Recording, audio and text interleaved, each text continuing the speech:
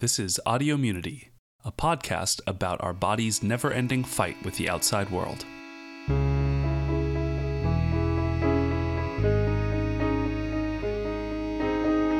Hey everyone, welcome to Audiomunity. I'm Kevin Bonham, and joining me, as always, is Kate Franz. Hello. And Matt Woodruff. Hi, everybody. So we've taken a bit of a hiatus in the last year. The last episode that was posted, we recorded in June, and then I was a lazy bastard and didn't actually edit it until like October. And then we also haven't recorded now. Oh, I should say the date. It's now November 21st, week before Thanksgiving. Hopefully this episode is going to get posted much quicker, and we're going to try to increase our turnaround time. But promises, there were some things that Excuses. happen. Yeah. yeah, there are some good excuses. For instance, Matt is now married. Yes. So congratulations, Yay. Matt. So, yep. And I got a terrible cat as a result. So if you hear a screaming cat in the background, that's what that is. You cut out on my audio, so I have no idea what you said, but I'm just going to keep Yeah, moving me on. too. It was a good joke. It was recorded, I'm sure. Yeah. So, I don't know. What's been going on with you, Kate? I feel like I haven't talked to you in a while. Just working, trying to finish my PhD. I'm getting close, hopefully. Getting Yeah. close? Yeah, I'm trying to put the last hurrah to finish this paper and then get the heck out of here. And then There you go. maybe one of these days I'll get married. You know. All right. Just All right. minor details. PhD is definitely more important. Just like I feel like no I big said events, that. just PhD and a marriage. Yeah. Right. Yeah, whatever. No, I feel like I said that for 3 years. Okay, don't say that I feel to me. like the words... No. I mean, I'm sure that you were actually getting close, but I remember saying that over and over and over again for a long Well- period of time. And I think that explaining what a PhD is to someone, that's really what it is, right? It's just total uncertainty as to what's actually happening in your life at any given moment. So I'm not renewing my lease, so I need to be done. Ah. That is a good way of playing that. I'm betting on myself. All right. I like it. Excellent.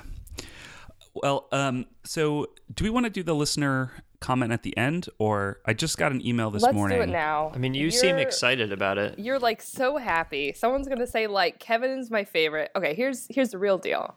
All the feedback says, Kate, I love you. Man, I just think that you should be the host, like the main host. Kevin, like kick Kevin out. So I have a feeling that this is some like very pro Kevin feedback that he just wants to like trumpet. Yeah, we have to give it to Gotta him every once in a trumpet. while. First of all, I have access to all of the listener feedback, and I'm that's talking just a about straight up lie. actual listeners who come and seek me out and talk to me face to Oh, face. I Right? see. It's Okay. the Kate groupies that we're talking about. Exactly, the ones who find Fair me, enough. who can recognize me by my voice, just carrying among the halls. Yeah, those are outliers. But okay, so here's the listener feedback. So Lewis writes, Hi, Lewis. Hello, everyone. I just started listening to the podcast, and I think it's awesome. I really wish you guys would create an immunology MOOC, preferably in Coursera, because I've been wanting to take an immunology course for ages. As an aside, is there really not an immunology MOOC on Coursera? That seems crazy to What me. is a You're MOOC? saying words that I don't understand. A MOOC is a massive open online course. Okay, because I just Urban Dictionary'd MOOC, and it's not that. MOOC. Okay. Okay, so back to Lewis's letter. Anyway, that's not why I'm contacting you. I'm contacting you because your apoptosis discussion in episode 5 drove me absolutely nuts. The pronunciation of apoptosis is one of my, admittedly many, pet peeves. So I just have a very simple argument to share with you. So I want to set it aside again. So before we started recording, I mentioned to Matt and Kate that this letter makes me look real good. And so I want to thank Lewis about this. Okay, so here's Lewis's arguments. Number 1, lots of words come from Greek, Latin, French, or countless other languages. 2, we are communicating in English, not in those other languages. 3, each language is bound by its own rules and not by the rules of those other languages. In French, you do not pronounce things how they are pronounced in Russian. In English, you do not pronounce things how they would be pronounced in Greek. That's kind of the whole point of being a different language. Another aside, that's not entirely true. No, I But- completely disagree with everything that disagree, you just said, and I actually. do But have- hold I do on, have a he's got counter-argument examples. for Lewis. He's got examples. Hold on. Okay. So 4, a couple of examples of this are the word France, which comes from the French, yet we do not pronounce the R with the uvular trill. So we do not say France, Well, for Charlotte example. does. Yeah, but she's from France. But she's speaking in English. She is speaking in Balcony, English. from Italian balcone. We do not say balconi, but balcony. I And think thousands Ivan of other says words. balcony. Yes, but he's Italian. God damn it, Kate. Go Not on. only do a lot of words come from Greek and other languages, but lots of words have the exact same PT construction and are not found just in English. Helicopter, Greek helix for spiral, and pteron, Pteron, for wing. But in scientific language, Hemiptera, Diptera, nearly all other insect orders, as well as, I don't know how to pronounce this word, Sarcopterygii, maybe? Therefore, unless you're the kind of pretentious asshole who would go say Mexico for Mexico and look out from a balcony and a helicopter resembling an insect from the order Diptera flies in front of you, the word apoptosis is most definitely pronounced with two audible P's. And thank you, Lewis, because I totally agree. Unfortunately, Lewis, one, thank you for listening. I really appreciate that. And fortunately, because Kevin and I can be friends, we know that people with differing point of views can get along and that the world can be a positive, happy place. So, no he's not offense to done. Lewis, Hold on. but pterodactyl, the end. It is precisely the kind of twisted thinking that advocates the apoptosis pronunciation that has led the English language to be such a bloody mess. Also disagree there a little bit. Yeah, I disagree with You that should read entirely. about John McWhorter. He's got some great books on this, but I agree with all your other stuff. It's inefficient, inconsistent, counterintuitive, and illogical. For the love of rationality and efficiency, please let's not make it worse by pronouncing helicopter pronouncing helicopter with a P and apoptosis without it. Yeah, so I'll second the pronunciation of pterodactyl. Which is so at the beginning of the word, though, and we don't have ways of saying pterodactyl. I think you just said it. Right, so I will But we go to... don't say helicopter. Let's be honest. We don't say hemiptera. Right, we do say things like chez rather than ches, right? Because that's the French pronunciation of the word. I think that there are plenty of... So here's what we'll do. Let me construct my counter-argument. Lewis, first of all, thank you for going through. I mean, that is a well-constructed argument. And I'm totally on board with it, by the way. And Kevin agrees with you. I tend to disagree. So let me consider what you've written here and come up with my own argument. I just want to say, first of all, this could be a tomato-tomato thing. And I'm perfectly okay with that because we said that once you get a PhD, you're now allowed a few mispronunciations. Right. I'm going to move that apoptosis no longer has to be counted against my list of mispronounced words because it is perfectly respectable. I will think give you that it's Yeah, accepted. exactly. It is accepted. But you're still wrong. And the thing I love about English, counter to what Lewis is saying about English, I think the fact that it is such a mess is one of the great features of it, because usage is all that really matters. I think in it's terms of always correctness. been a mess. I think it's always been a mess. That's It's true. always progressing. And unless we're sticking with the Queen's English, which we are most certainly not doing. And even then, Right. check out. So if you want to Check learn more out about this, Beowulf. yes. What? This took an there's interesting this turn. No, that's Well, have you that's ever old read? English. That's where it came It's from. Old English, right? That is the Queen's English, but old. Okay. So there's this guy, John McWhorter, who has a book called Our Magnificent Bastard Tongue. It's all about the evolution of English and how it came to be and how it's got like smatterings of all kinds of other crap. And it's actually, English is actually way more simple than a lot of languages because of all of the different rounds of like immigration and people coming in and not being able to speak it well. So it's basically like this amalgamation of pigeon tongues and stuff. It's a really interesting book and you should read it. But thank you, Lewis, for proving that I'm right about the pronunciation of apoptosis. And with that, we are going to move on to a particular paper that Matt found, which is kind of cool, that's about the immune system, but is also about crazy microbes And pregnancy. and pregnancy, which are themes that have come up more than once on Audio Immunity, I feel, even though we've only had 14 episodes. Or this is our 14th episode. It's come up a lot. So the Is this because you have paper pregnancy on your brain, Kevin? It's not because I have Are you pregnancy sure? on my brain. Are you sure? Kate, I am sure. Don't I would never put ideas in the minds of our audience. I would never pressure a woman about having children, but I do not extend the same courtesy to you, Kevin. I'm sorry. So That's That's how I have seen the world, I think, since getting married as well. I feel We're like we're I waiting get on talked kids to until I about have a stable job prospect, which is sadly not looking good. it. Is a postdoc Oh. not that? That's weird. No, postdoc is not a stable job prospect, Matt. Someone told me that if I went into science, I would never have to want for a job. No, I'm joking. I think it's okay, but They lied to you. They really did. Okay, so the article is called "The Placenta Harbors a Unique Microbiome," and this was published in Science Translational Medicine in May of last year. And the authors are, oh man, how do you pronounce that? You think Yeah. that's Kirsty? need Lewis. Agard. There's Lewis, somebody. where are you? Agard. Yeah, I know. There's way too many vowels. Yeah, that person is from I'm Scandinavia. saying Yeah. Kirsty Agard. Yeah, that sounds right. And the last author is James Versalovic. And it's a pretty cool paper. It's about the fact that the placenta harbors a unique microbiome, as the title suggests. Which is a bit surprising, I would say. I was so surprised. tell us why that's surprising, Matt. Yeah, so I think this focus on the microbiome has erupted in probably the last 10 years or so. The NIH now has a human microbiome project.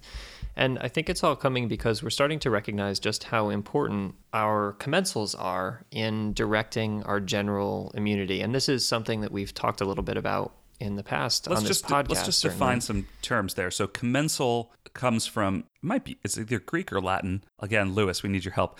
For eating at the same table. Commensal is basically mean eating together. And Right. that's the microbiome is a different word for essentially all the bugs that live in you and on you, I think is the Right, which is shorthand definition. extensive, by the way. It's an extensive list. So I recently gave a lecture on this topic, and so I was just poking around some of the literature, trying to get a sense of what has been done in commensal biology, as in particular in relationship to immunology. And there's actually an astounding amount out there that's come out in probably the last 2 or 3 years. So about 10 years ago, there was this big rush towards figuring out all of the different bacterial populations in the gut. And essentially what they came up with was there, in the end, are about 10 to the 14th bacteria in your gut. And I always hate that statistic because everyone who studies the microbiome will always say there's 10 to 14 bacteria in your gut, and that means you're outnumbered, and who are you really? And everyone says exactly the same statistic, so sorry to repeat that to you again. and the other thing that's really interesting is that apparently that nobody knows where that number came from, and it's Yeah. most probably false. It's probably false, but So- here's what's not false, and these are some things that I came up with as I was looking through. That 10 to the 14th bacteria is made up of about 12,000 different species. So in addition to there being a lot of them, there's a huge diversity in them. And of those 12,000 species, they're probably coming from about 400 phylotypes. So And in addition to that, just to tack on a little bit, I think the thing that is even more interesting from a biological perspective is not so much the number of species, because it's actually kind of hard to identify individual species with the mechanisms or with the methods that we're going to be talking about that's used in this paper and in a lot of other studies. Because what we're really looking at is we're looking at signals of evolution, the 16S ribosomal RNA sequence, which is slow to evolve, but we don't have the way that we make cutoffs between bacterial species is kind of ambiguous. But what's really interesting is we can look at the sort of genetic diversity in those microbes, and if you look at the number of genes that are present and the metabolic potential of the microbes that are in our gut and elsewhere, that is even more staggering. So other numbers, the sort of slightly false statistic that there are 10 times more bacterial cells in our body than human cells, that's a little bit dubious, and also I agree with Matt that it's kind of overused. But another related statistic is that there are between 50 and 100 times more genes in our microbial populations than there are in our human cells. So, yeah. All of which, by the way, are targets for the immune system, right? Mm-hmm. Every one of those gene products is something that your immune system has never seen.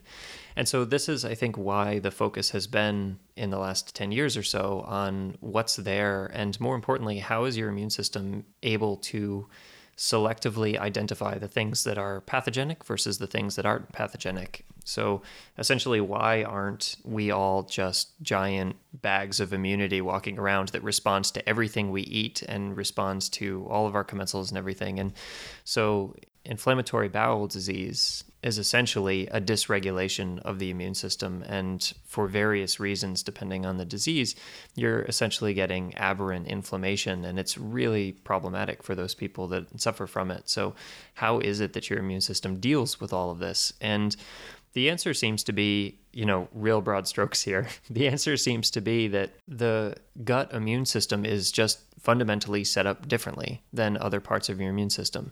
It tends to be a little bit sequestered from the gut itself, so the lumen of the gut, right? So you have a couple mucus barriers, and there are some stromal cells that play a large role in making sure that those two things are sort of separated. But even when you get underneath it, the dendritic cells and the things that are making the decisions as to whether to respond or not are taking in tons and tons of signals that we don't generally think about. That those signals are coming directly from commensals in many cases, and those signals essentially instruct the DCs only to respond in cases where there's an actual problem. So a really good example of this is dendritic cells can actually sense quorum sensing molecules in some cases. So quorum sensing is something that bacterial populations will do in order to assess how many of that bacteria there are around them, and that can affect the way that each individual bacteria will operate. DCs can sense some of those signals directly and get a sense of whether there is too much clustering going on, for example, and that could be an indication that something is dysregulated. So I think this push into microbiota started with bacteria. It hasn't ended there. Recently, they've started to look at viruses in the gut. Again, numbers aren't always trustworthy in situations like this, but they estimate that there's probably roughly 1,200 different viral genotypes that exist at a steady state in your gut as well. Most of those are long-tailed phages, so these are viruses that prey on bacteria. And the reason I bring all of this up is I think it's important not to just think of the gut as this place where bacteria just sort of hang out and live and have nutrients and stuff. It's a living, breathing ecosystem, right? You have predator-prey relationships, bacteria are competing for space, and all of this turns into a really complex mess where you have gram-positive, gram-negative bacteria all competing, dying, blowing up, right? Because bacteria don't have apoptosis. So bacteria, you bastard, won't apoptose. And so the essentially all of these danger signals that we've talked about over and over again are constantly present in these environments. And so getting your immune system to selectively identify which danger signals and which foreign genes of the 50 to 100 times the number of genes that you just said are actually foreign in your body, selecting what to identify, what to respond to is a really complicated process. And so getting back to the placental paper that we're focusing on today, I think the easiest way for people to understand pregnancy for a long time, because pregnancy is essentially something giant and foreign, right? We've talked about pregnancy as far as being a parasite on this podcast, and we said that a little tongue-in-cheek, but the truth is that a lot of the immune response that happens surrounding pregnancy is very similar to the response that you have to a helminth infection, which is a worm. So I think the easiest way to explain why this giant foreign thing is able to live inside of a human with a competent immune system has been to assume that the mother is totally immune compromised. So people thought about this like there's this general wave of tolerance that happens with the mother, which is almost certainly not true. And another assumption is that the entire process is totally sterile, right? So essentially the easiest way to think about it is just that you don't respond because you're immune compromised and there's nothing really to respond to.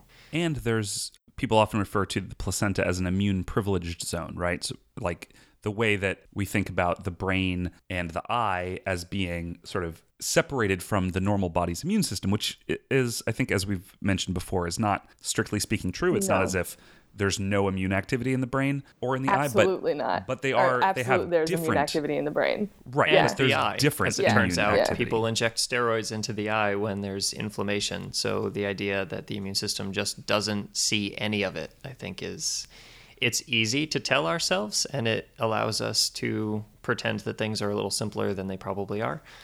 So I think, yeah, we've gone a long way assuming that these environments are sterile, especially in pregnancy. And yeah, so I was surprised to see that when you actually take a look at the placenta, it may not be. Right. And so I think the keys here are, how do we actually take a look at the placenta or any other place where we're looking at the microbiome?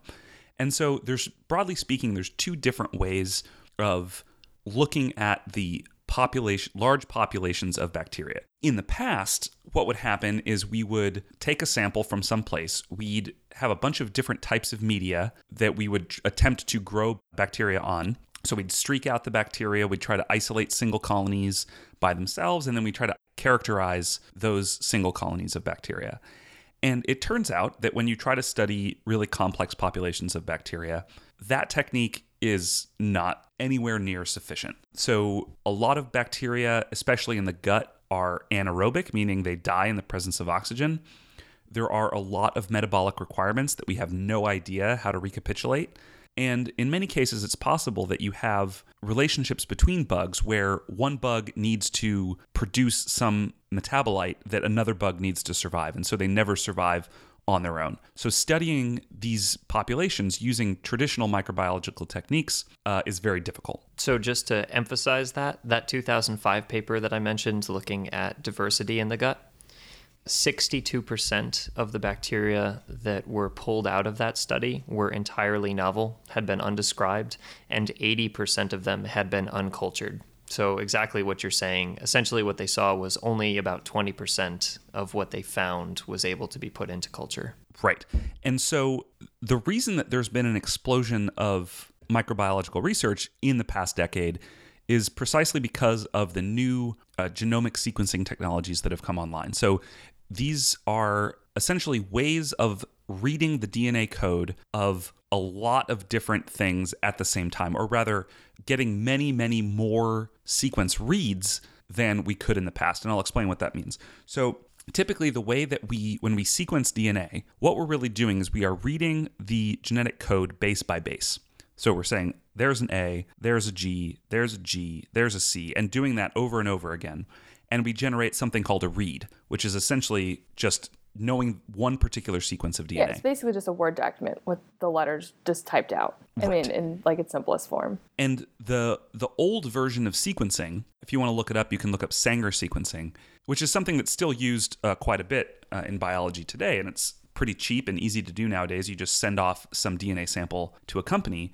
Sanger sequence reads, you typically get between 100 and maybe at the outside 1,000 letters at a time that you can read in one go. And for a lot of applications, that's plenty. If we want to just look at the sequence of one gene, if we know what we're targeting, we can amplify that region when we can sequence it. And 100 to 1,000 letters is perfectly good. And each tube that we send off for sequencing, we're expecting to have one sequence. The trouble is if we want to, for instance, sequence the genome of even a microbe, let alone a human, the Human Genome Project was this huge effort that advanced a lot of these techniques, but even a microbe, their genomes are typically between 1 and 5 million base pairs long. So between 1 and 5 million DNA letters, and you can imagine doing this 100 or 1,000 letters at a time would be really, really slow. And that's just for one isolated bug. If now we're talking about hundreds or thousands of bugs in one sample from stool or from placenta in this case, it's basically impossible to do with old school sequencing techniques. So the explosion in the last 10 years has come from these so-called next generation sequencing technologies, which I think is kind of a weird term at this stage because we're now like 3 or 4 generations in. But regardless, the key feature of all of these things that are called next-gen sequencing technologies are the fact that you can get millions and millions and millions of individual reads from a single sample. So you can, even though you're only sequencing between 100 and 500 base pairs in the case of Illumina sequencing technology at a time, you're doing that 1 million times from a single sample. And using some fancy bioinformatics that I'm not going to go into, you can basically take all of those millions of reads and you can try to line them up and you can reconstruct an entire genome with some caveats out of these short reads. And I like to describe this as if you imagine taking a book and tossing it into a wood chipper and you get a bunch of page fragments out and now you have to align all those page fragments. It would be impossible if it was just one book, but if you have 1,000 copies of that book and you throw them all into the wood chipper, you're going to have some pages where you have, the first half of the page, some pages where you have the middle half and or the middle third, and then the second half. And so you can sort of line those up and reconstruct the entire genome out of it. But in the case of this study, it's more like you threw 1,000 books into a wood chipper, and now you want to say which section goes to which book. Yeah, exactly so right. So instead of just doing most sequencing, you target you have one target. Here, you don't even know what you're looking at, and you have millions and millions of actual targets that you're interested in trying to identify. Right. The question really is how many books are there? Yeah. Right. Yeah. Right. How many different kinds of books? And so the two main methods of looking at this are what we call amplicon sequencing versus metagenomic sequencing. And so I'll try to do that very briefly. Basically, every organism that we know of has a couple of genes that are really highly conserved and don't evolve very quickly. They don't change very quickly. So the most common one used in microbiology research is the small subunit of the ribosome, or 16S ribosomal sequence. And this is a sequence that's found in every single bacteria. Most bacteria only have one copy of this. And it's a gene for an RNA product, which means that every base is actually important to the structure. The folding of the RNA is what matters. And so individual base changes happen at a much reduced frequency compared to protein coding genes. And so if you want to just see what sorts of species are present in a population, you can amplify just the 16S ribosomal gene using PCR to amplify this certain genomic region. So you use primers that are pretty common. Right. And so you can just sequence that 16S gene. And the reason that this is useful is because the fidelity of your reconstruction depends on how many times you've read the same sequence. We call it the number of reads per base, or the sequencing depth. And if you are looking at hundreds and hundreds or thousands of species, getting sufficient read depth for one type of gene is much easier and cheaper also. So the other way to look at this is, as Kate mentioned, used in this paper, is called metagenomic sequencing, where basically we are just sequencing all the DNA that's present. We're not amplifying for anything in particular. We're amplifying everything that's present, and then we're attempting to take those reads, align them as much as possible to reconstruct slightly larger pieces of the genome, and then trying to identify what those regions are and what they do. And we can do that in ways that I can talk about in a sec. But does that make sense to you guys? I think so. I mean, is it just me? So I guess 10 years ago, 8, 9 years ago, metagenomics, I think, hit its peak popularity. And there's so many papers about people doing the metagenomics of all these different, not just the human body and looking at the commensals that we have, but also places like the ocean. So Craig Venter famously did a metagenomic study on the Sargasso Sea, and so we had all this information. I feel like I haven't seen very many metagenomics papers recently. Do you think people are straying away from this, or is it just not as sexy as it was 10 years ago? No, I think that there's still a lot of people doing it. Mm-hmm. It's just that, they don't get published in Science and Nature, because going from these DNA sequences to understanding what they're doing, mm-hmm. that leap is very, very difficult. And so I think there was an explosion in the same way that people sort of thought, once we sequence the human genome, we're going to understand everything about biology because we're going to have the source code for how humans work. And then we got the sequence and we realized actually knowing what these genes are doesn't actually tell us anything about what they're doing. And so we have to do a lot more basic science to really understand it.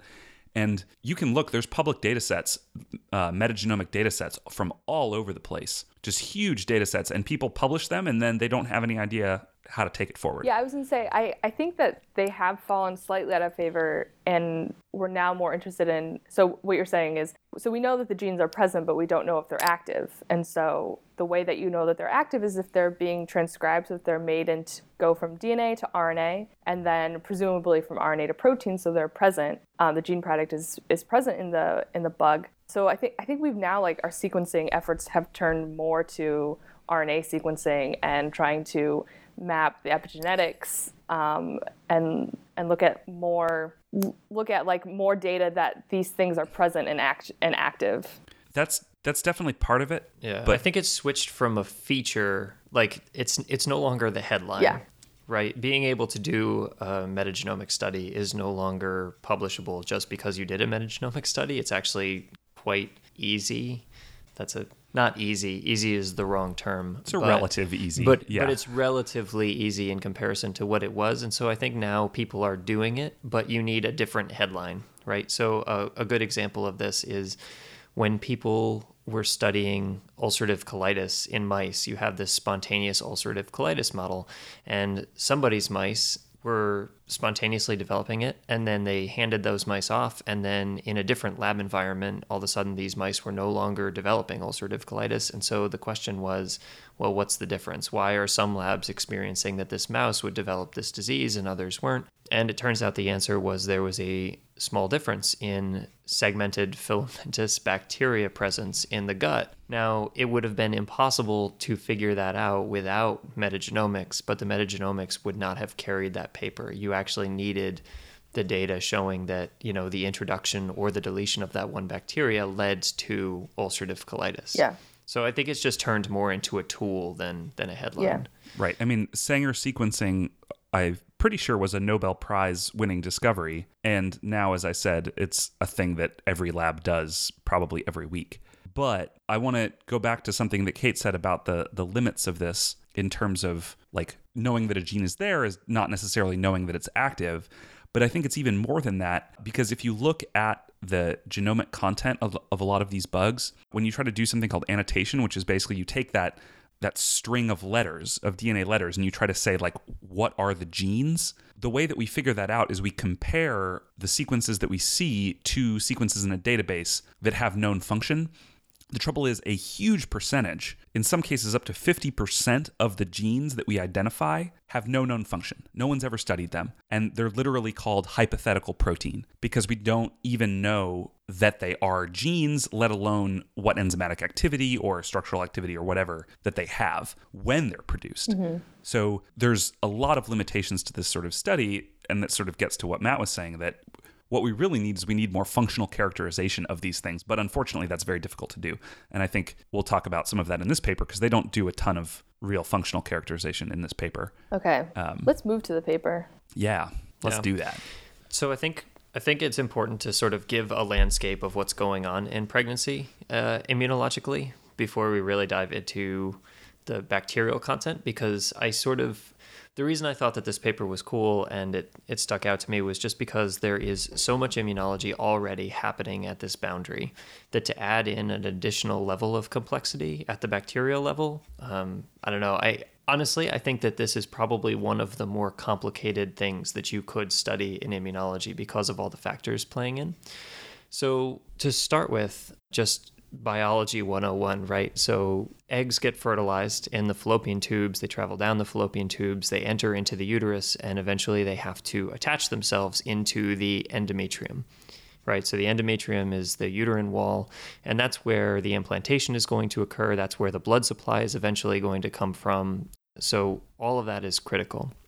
You can imagine the endometrium is not just immune negative, right? The mother has an immune system, and it's certainly important that you keep the uterus relatively healthy and functioning, so that immune system is quite active. So if you actually take a look at what is involved in the endometrial immune system, you get a lot of the normal things that you'd expect. You have macrophages, you have a lot of CD8 T cells that are important for viral control. You even get these extra lymphoid aggregates that we sometimes see in large organs that have high bacterial content. So the lungs, for example, have these sort of ectopic lymph nodes, basically B cells, T cells, dendritic cells, clusters of these things. And those are present in the endometrium, but they tend to be present in the endometrium pretty far away from the surface that the blastocyst, which is what the fertilized egg is going to turn into when it turns into that big ball of cells, we call that a blastocyst. So when the blastocyst implants, you're implanting into an environment that is immune competent. And one of the things that's really interesting about this environment, it has this weird cell subset called uterine NK cells. It actually makes up probably 70% of the immune system in the endometrium. So those are UNK cells. And UNK cells are weird. They're very, very strange. So have we talked, I can't remember, have we talked a lot about NK cells? I don't remember, to be perfectly honest.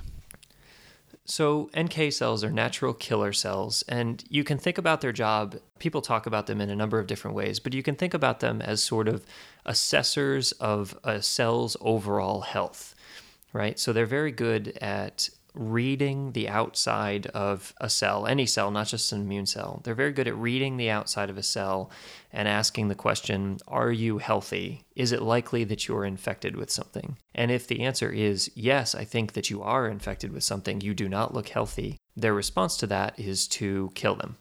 They kill in a very similar way to the way that CD8 T cells kill. And so oftentimes when people think about natural killer cells, what they're thinking about is this killing function that they perform. And what's interesting about uterine NK cells is that they don't have any of that. They are not cytotoxic. And so the question is, if they're not cytotoxic, what are they doing? That doesn't sound like an barrier? NK cell.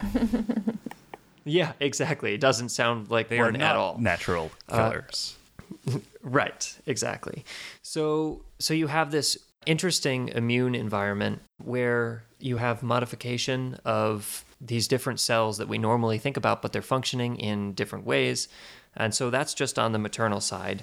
On the fetal side, we've got a blastocyst that has its own immune functions, as it turns out. So the outside of the blastocyst is made up of trophoblasts. So it's a stromal cell population. Again, not an immune cell population. But the outside of these trophoblasts contain an array of TLRs, right? The entire complement. Basically, every single TLR that you can find in a human are on the surface of these trophoblasts. And interestingly, whereas we think of TLRs as generally inflammatory, a trophoblast, when hit with a TLR ligand, will produce immunomodulators. So they'll produce things like TGF-beta IL-10. On top of that, we have things that are present in the seminal plasma. We already had an episode about that, actually, with the soluble CD8. So if you want to go back and learn about all of the things that can be in seminal plasma, the seminal plasma contains a ton of immunomodulators. It also contains things like GM-CSF, which is a stimulating factor for macrophages generally. It contains TGF-beta, which is an immunomodulator.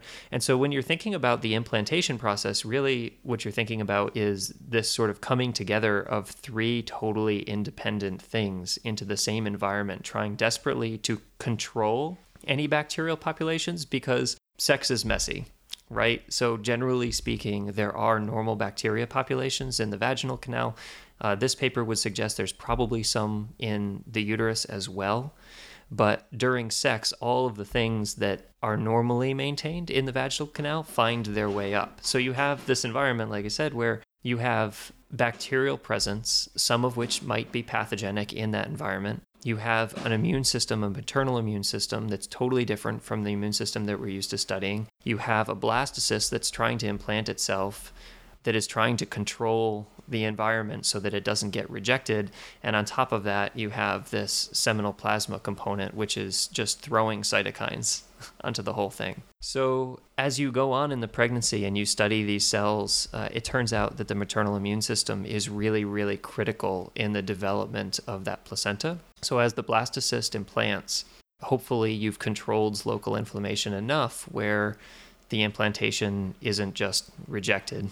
I think that probably happens a fair amount of the time. About 60% of miscarriages are considered preclinical. It turns out that during fertilization, there's only about a 30% chance of a fertilized egg coming to full term. but about 60% of the time, you're never going to know it because there's a preclinical abortion, essentially, preclinical miscarriage. So that implantation fails a lot, but when it doesn't fail, you have all of these immunomodulators, and what they're doing is, especially things like IL-10, TGF-beta, they're talking to those uterine NK cells, and the function, as it turns out, of the uterine NK cell is not to kill anything, it is to produce things like angiopoietin and VEGF, and produce tons of matrix metalloproteases. And those things are all involved in vascular formation. They're involved in tissue remodeling.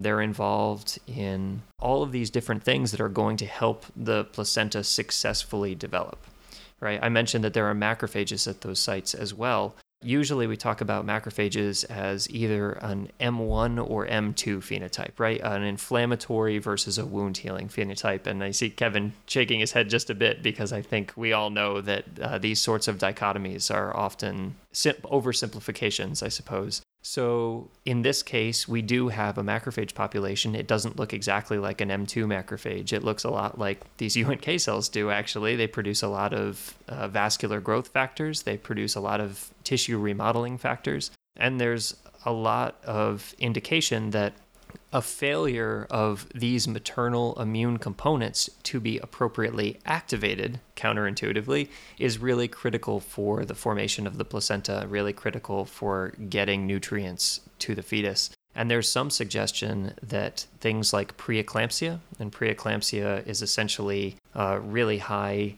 blood pressure in the fetal environment, and it can lead to lost pregnancy. There's some suggestion that that is actually a failure of both the maternal and the fetal systems from producing enough VEGF and opening up those vascular networks enough. So anyway, we've got this extraordinarily complicated immune environment, and as this immune environment develops, we have always sort of assumed that this is all done sterilely, right? We don't really have to worry, except for that initial wave of bacteria, about bacterial pathogens being present, commensals being present, all of those things. And so for me, the most interesting part of this paper is not so much the genetics. I mean, the genetics of the paper are interesting, but I think what's more interesting than the genetics is the fact that you already have this ultra complicated system, and adding on top of that a full complement of commensals, I think they say 700 plus species, it just adds a layer of complexity that I don't think reproductive immunology is quite ready to handle yet. I agree with that. I do think that the microbial genomics is also interesting if that's sort of your focus. And it's funny to hear you say that, because I have, since graduating from my PhD, my science has been principally focused on microbial genomics in a totally different system. But the most delicious of systems. Yes, it is a quite delicious system, not the placenta. Oh boy. Oh, Let's God. not get into eating placenta. No placenta eating jokes. I did have a friend once who asked me after she delivered, or when she was about to deliver her first baby, should I eat my placenta? You know about science things. I was like, should I eat my This is the thing, placenta? Matt. you could. I mean, there's it's like this naturopathic remedy for recovering quickly after having a baby. And I was like, well, you could, but I can't figure out how it would be different than just eating a lot of steak. And she's like, that sounds tastier. But there are a lot of women who will freeze dry their placenta or do some sort of preserving to their placenta and then put it into pills and eat it. And the idea is to replenish iron and nutrients that the placenta has been using that you want to regain. But different. Mice do that by eating their pups' heads. Boy, I mean, again, Yep. don't eat your baby's head. That you can quote me on that. Right. Maybe get some I feel like we're sweetbreads. past the biology of pregnancy recovery, I suppose. I guess that's my point in bringing up the mouse thing. I think we've developed pills, vitamins. Yeah. I can't and think. steak. I don't know any We still particular keep reason steak why you around. shouldn't eat your placenta, but I can't think of a compelling reason to eat I'm sure your it's placenta. fine. Yeah, it seems like this sort of animistic religion, like you consume something to like gain its power, you know, like you take the heart of an elk and you consume that because that's going to give you courage or some bullshit.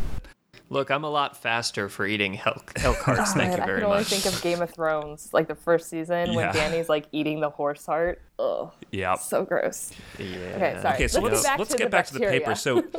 So the first figure is this little network diagram that the way that this is constructed is somewhat hard to explain, and I don't even know that I would be able to do it justice, but basically they're taking these metagenomes that they've sequenced and annotating them using something called MGRAST, which is something I've used before. It just stands for Rapid Annotation Using Subsystem Technology, and it's basically you upload a file containing your millions and millions of short DNA sequences that you got off of the sequencer, and then MGRAST attempts to take those sequences and align them to known protein coding genes and other types of genes, and then it spits out a report that tells you what proportion of those genes are used in iron metabolism, what proportion are used in membrane synthesis, what proportion are used in all these different sort of processes that have been characterized.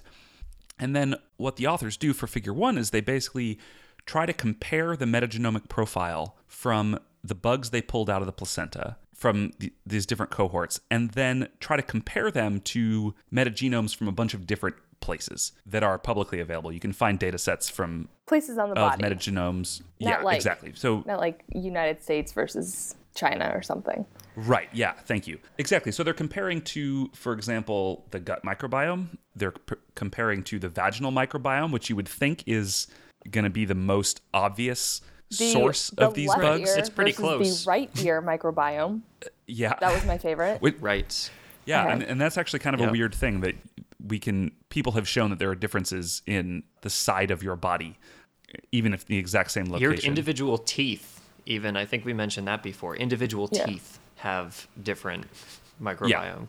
Yeah. But So- the takeaway from this figure is, so they do this comparison between the placenta and all these different body locations, and they see that the most related microbiome site is the oral cavity between so the placenta is most like the oral cavity in its composition, which Yeah. I thought was very interesting because I would have guessed that it would be most like the vaginal cavity because that's where it's the closest to of all these sites that they looked at. It's obviously closest to the vagina. Yeah, and Right. I will say Little geography I for will you. say that so one explanation for this might be that distance spatially does not seem to be nearly as important in selecting for microbial populations as the nature of the environment. So, in other words, the vagina is more exposed to the outside. It probably has different temperature, pH, different nutrients that are available to the microbes. And also, as Matt was talking about, is probably going to have a very different immune profile, different set of immune cells, different antimicrobial peptides, et cetera, being produced. And so the environment of the placenta, even though it's close spatially to the vagina, may be, a jungle versus a forest or something in terms of the selective pressures that are acting on the bugs so that might control the populations differently. Now, why this would be most like the oral cavity, I don't know enough about the biology of these spaces. I would think that the oral cavity is also quite different than the placenta.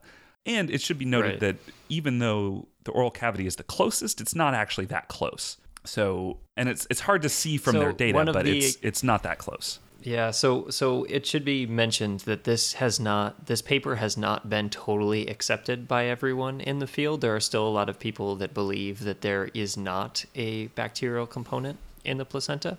And so there's this interesting it's Science Translational Medicine, right? That's where we said the paper was from. There was a couple back and forths between someone that read the article, did not agree, and basically said this is impossible, and the reason that they're seeing bacteria in the placenta is because they're getting contamination by maternal blood, and that contamination is a result the blood is contaminated with bacteria from the mouth, right?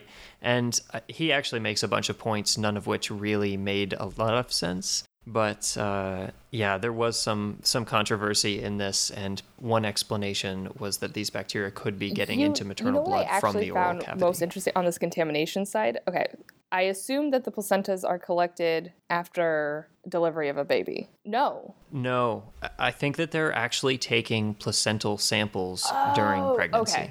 Okay, because I was gonna say with the so they're taking placental biopsies. And the methods actually in this paper are really extensive as far as how they prevent contamination. But essentially, they take this biopsy, they get it on a table, they clean it, and then they cut off all the sides that were potentially exposed to the air, and then they run that as their sample. So the authors responded to that letter from the editor, basically saying, no, we were much more careful than that. This isn't oral contamination, and there's no reason to believe that mothers just have random oral populations of bacteria hanging out in their body. I mean, unless the person at the end of the pipeline decided to spit into each of their sample collection tubes. Right, which would give you interesting results. For sure. It's not publishable. No, well, unless they published it. Spitting in your tubes results in oral bacterial populations. That's. I mean, the main reason that I would discount oral contamination is mostly because the placental samples are actually quite different from other oral samples. Which we see in figure 2. Right. So their comparison to the oral microbiome, I think, seems a little tenuous to me, but that is also good evidence that it is not contamination, and I don't think is the most important part of this paper in the first place. So in figure 2, they sort of line up, and these figures are always very difficult to understand unless you have a particular interest in one subpopulation of bacteria, I find. I like colors. Yeah, the colors are super pretty. So there's a couple of things about figure 2 that I found interesting.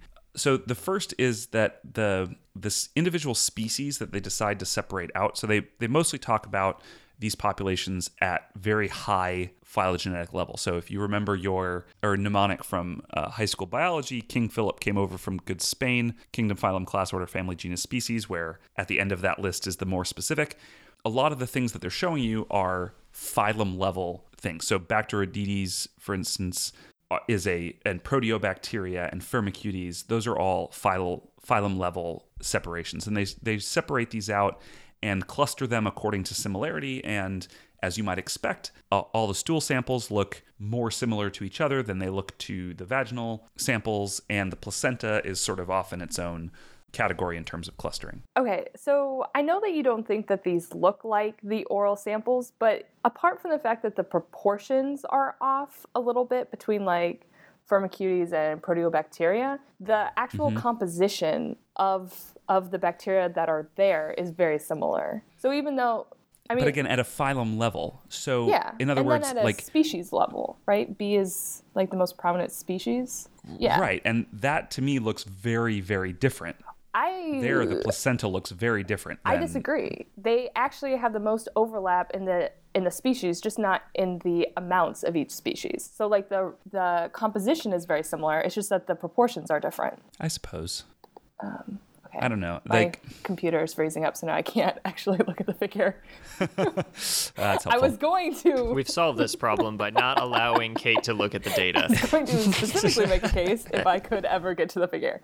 But if you see so the bottom 3, so you have the placenta essentially has every single species here except for Lactobacillus, I think this is missing here, maybe. Right. I can't tell. Lactobacillus crypspatus. Yep. And the oral samples have basically the next largest amount of species that are represented. Yeah, but these are not. How did they choose which species to put in this figure? Did anyone read that? No. Let me just look at the figure legend here. Doesn't actually say. It says representative species at each body site. Yeah, so it's handpicked. Like you could easily construct this figure to make it look like what you're saying is the case. Really, yeah, any way you want. When you look at the population level stuff at the high level, there's a lot of proteobacteria in a bunch of different sites. There's, a lot of actinobacteria at a lot of different sites. So I don't know. Regardless, I mean, it does have a unique signature, Yes. right? Whether or not it's actually close to the oral cavity or not, there are some pretty clear differences, which I think are going to rule out the fact that it's a weird contamination Yeah, and problem. then the last part of that figure is just they do a similar clustering, except instead of looking at individual species, they're looking at what I mentioned early on, which is basically a functional profile of what genes are present. And so they have things like lipid metabolism, energy metabolism, glycan biosynthesis, and again, they cluster things together, and the clusters, at least for the non-placental samples, pretty clearly cluster together. They're not very different between the different sites, and I don't understand how they did the clustering in the placenta, because it's just a hot mess. It is just a gigantic mess of data. It's unreadable, and it doesn't look like it's clustered. So I don't really understand how they did that and why it's so weird. I was once accused of putting together a figure that was inscrutable, and I have since used that word to describe things like this figure. Yes. Inscrutable. Nothing can be read. I agree. Well, So we're just I going think to move the on. thing that you could say about it is that in the placenta, there's much more metabolism of cofactors and vitamins. So there's much more red, and there's an absence of purple. Light purple. Okay, you know what? There's a couple different shades of purple in here. That's kind of annoying, but I think it's metabolism of other amino acids. You're sure it's not xenobiotic? Oh, no, that's the top. Is it? I think it's also in order. Nucleotide metabolism? Is that what's gone? What color is that? Oh, Or is the it pink. the xenobiotics Well, I see, like the degradation? pink, I can kind of see. I can follow the pattern. Like, so it kind of looks like. No, I think you're right, Kate, because I think that the order on the legend is the same as the order Yeah. of the thing. So it's the fourth. We're looking at the purple. That's the fourth color Oh, up Yeah. from the got bottom. it. Yeah, So the metabolism of Why would you cofactors shade and- that color? I don't. It's very confusing because Why would you I shade know. it? I agree. But I think this like increase in metabolism of cofactors and vitamins is why people are interested in eating the placenta afterwards, because maybe it's a bacterial addition that you're saying. Right. Yep. No, strong case. Strong case. Also, Thanks, Kate, for just eat steak. giving. Oh, also, cool fact outside of this, also in pregnancy, they've done studies where you look at microchimerism of fetal cells getting I into love maternal this. circulation. And Yes. essentially, you can find fetal cells everywhere. Basically, In in the every brain. organ. If you The best. So I thought yeah. this was adorable because the way that they did it was they found mothers who had male children and then looked for the presence of a Y chromosome and then like Yep. assayed where in the body could they find it, and they essentially found it everywhere. So if you Everywhere. are a woman who has had a male child, you have small amounts of male DNA in your body, which is really cool. That's just very very cool. Yep. Yeah, it's like a chimeric. Yeah, it's awesome. It's way better than eating the hearts of your enemies to gain their strength. You have gained the strength from the soul of your newborn child. They have strengthened you. They're not slowly wearing you down with a lack of sleep and lack of nutrition from running after them. No, you are gaining strength. right. It's true. All my friends who are It's mothers true. are strong as hell. Yeah, That is definitely true. I'm gonna call correlation causation bias there, but let's move on to figure 3. So Or not. So in figure 3, they're doing another computational thing, Yeah. a few other computational things that are also a little bit confusing to Inscrutable? understand.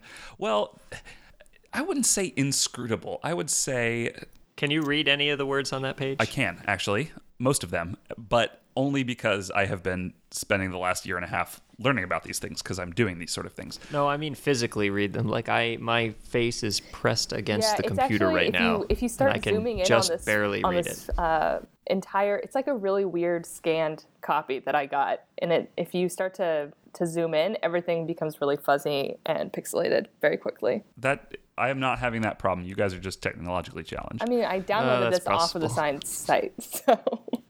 But yeah, I'm Well, I definitely can't help you. technologically challenged.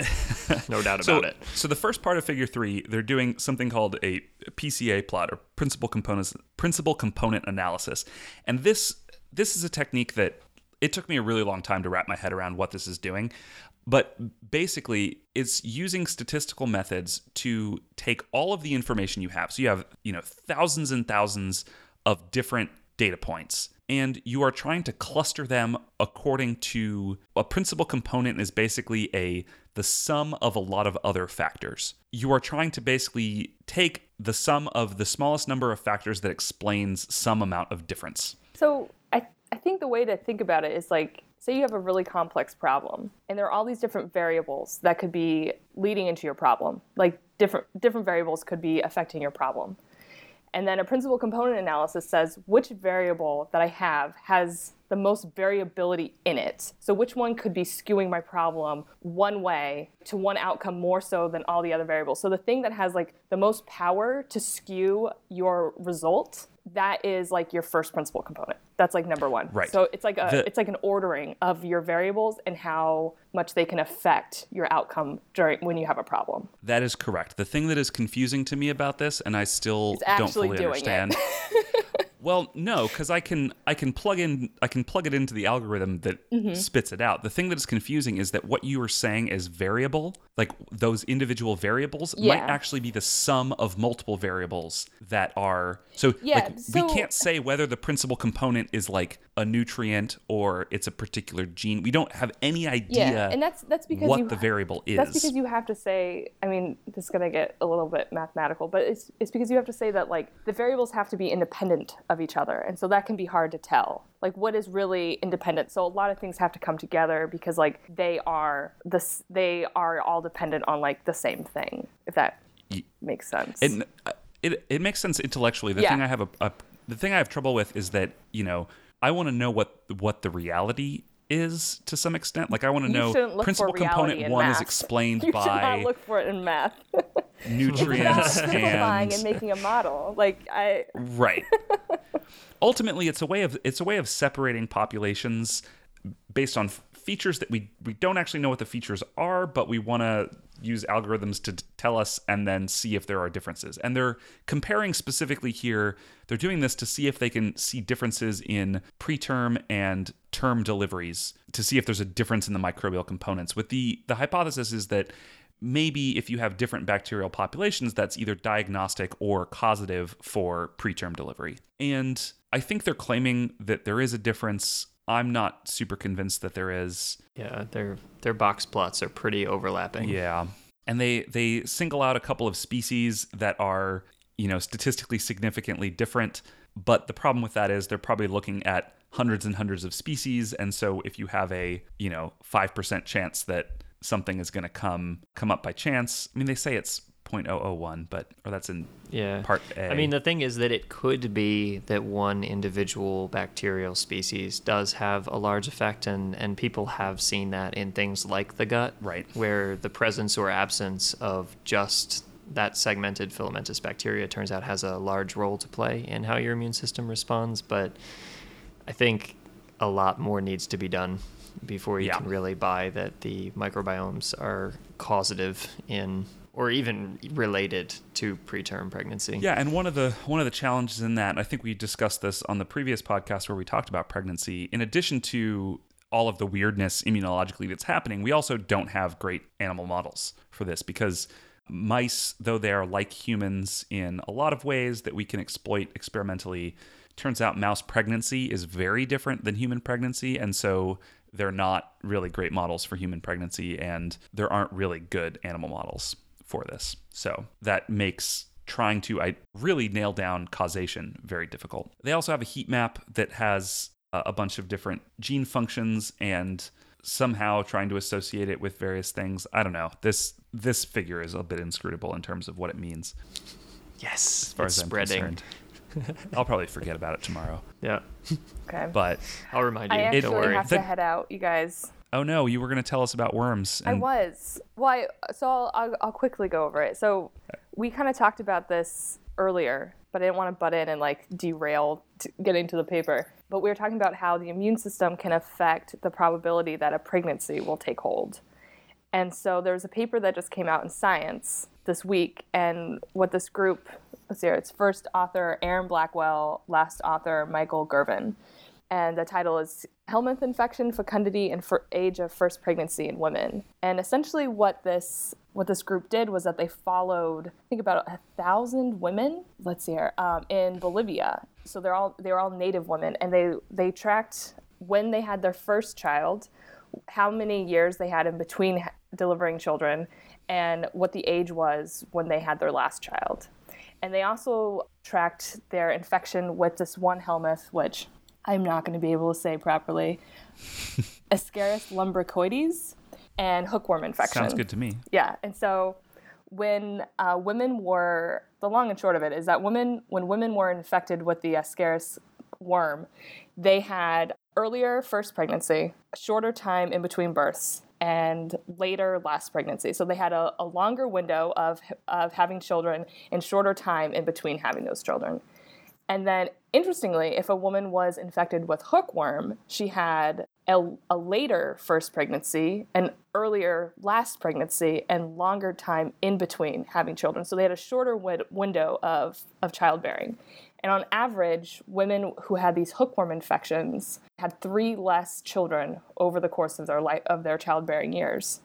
And so they start to so that's what the data of the paper shows. But what they start to hypothesize in the discussion, which is of interest to our conversation earlier today, is that they see that in the Ascaris lumbricoides infections, that this is a Th2 response. And so it's like a very strong Th2 response.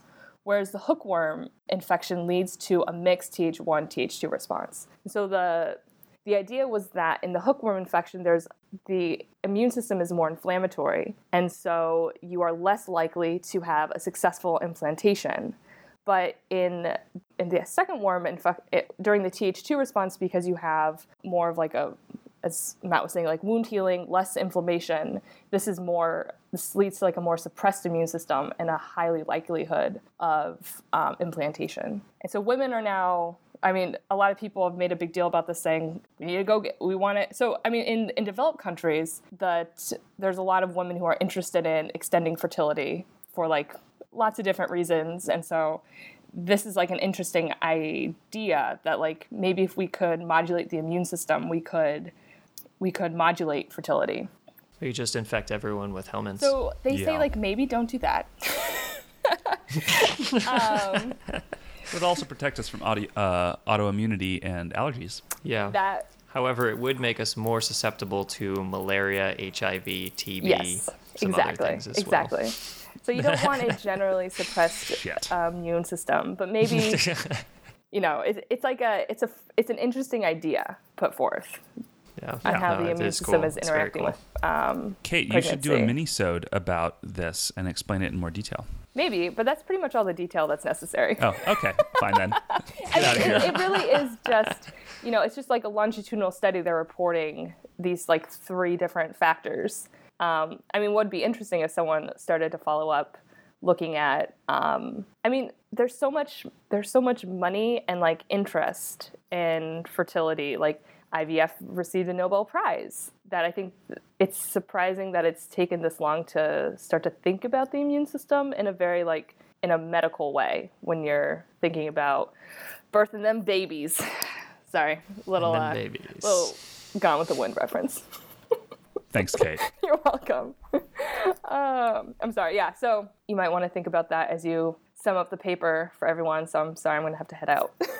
Okay. Thanks, right. Kate. Sounds good. Okay. Bye. I'll see you later. Bye. So we don't have a ton left to do. There's one more inscrutable figure, and the results here, they're now trying to draw distinctions in the microbiome between basically women that have a history of UTI and women that don't. I think, again, these statistical separations, particularly the PCA plot in this, is even less convincing than in the previous figure. So I'm not willing to actually give any credence to their distinction between these two populations. But yeah, I think that it could be worth checking into, right, as it goes forward. But I think the meat of this paper, or the importance of this paper, is really just showing that this is an environment that's much more complicated than we thought it was. You've already got these complicated immune factors that we talked about earlier, and then throwing an entire commensal load on top of that. How is the maternal immune system that's already modified handling these commensals while at the same time managing the fact that you've got a totally foreign blastocyst implanting and stabbing at your spiral arteries trying to get blood. Like it's a messy process already in a totally sterile environment. And I just think it's really interesting that there may also be all of these pro-inflammatory normally signals just sort of hanging out around. Yeah, and I think it's also interesting to consider because we know that the microbiome of newborn infants is dramatically affected by the method of delivery, and I wonder if part of that is influenced by the microbes that are in the placenta as they're developing, or if that's just completely unrelated. Yeah, I think a lot more could be done. Like you said, very hard to do these sorts of experiments, unfortunately. I think a huge amount of effort was put into the collection and the sample processing in this paper. So I imagine that this will probably be a slow-moving field. Yeah. And so for budding immunologists out there, maybe reproductive immunology is an opening. Yeah, and I think the main issue here seems to be that when we talked about like what has led to a slowdown in high-profile metagenomic type studies, and I think that unfortunately, once you characterize something, that's really only like the first 10% of the story. You really now need to do experiments to see if any of this stuff that is associated is actually causal in either direction. And that requires doing experiments usually with mouse models because we can't experiment on humans because we listen to the last episode if you want to hear more about the ethics of experimentation. Yeah, what we need is humans without brains that we can keep alive. Nope. I think that's what we decided on. No, we decided not to do that. I remember. Yep.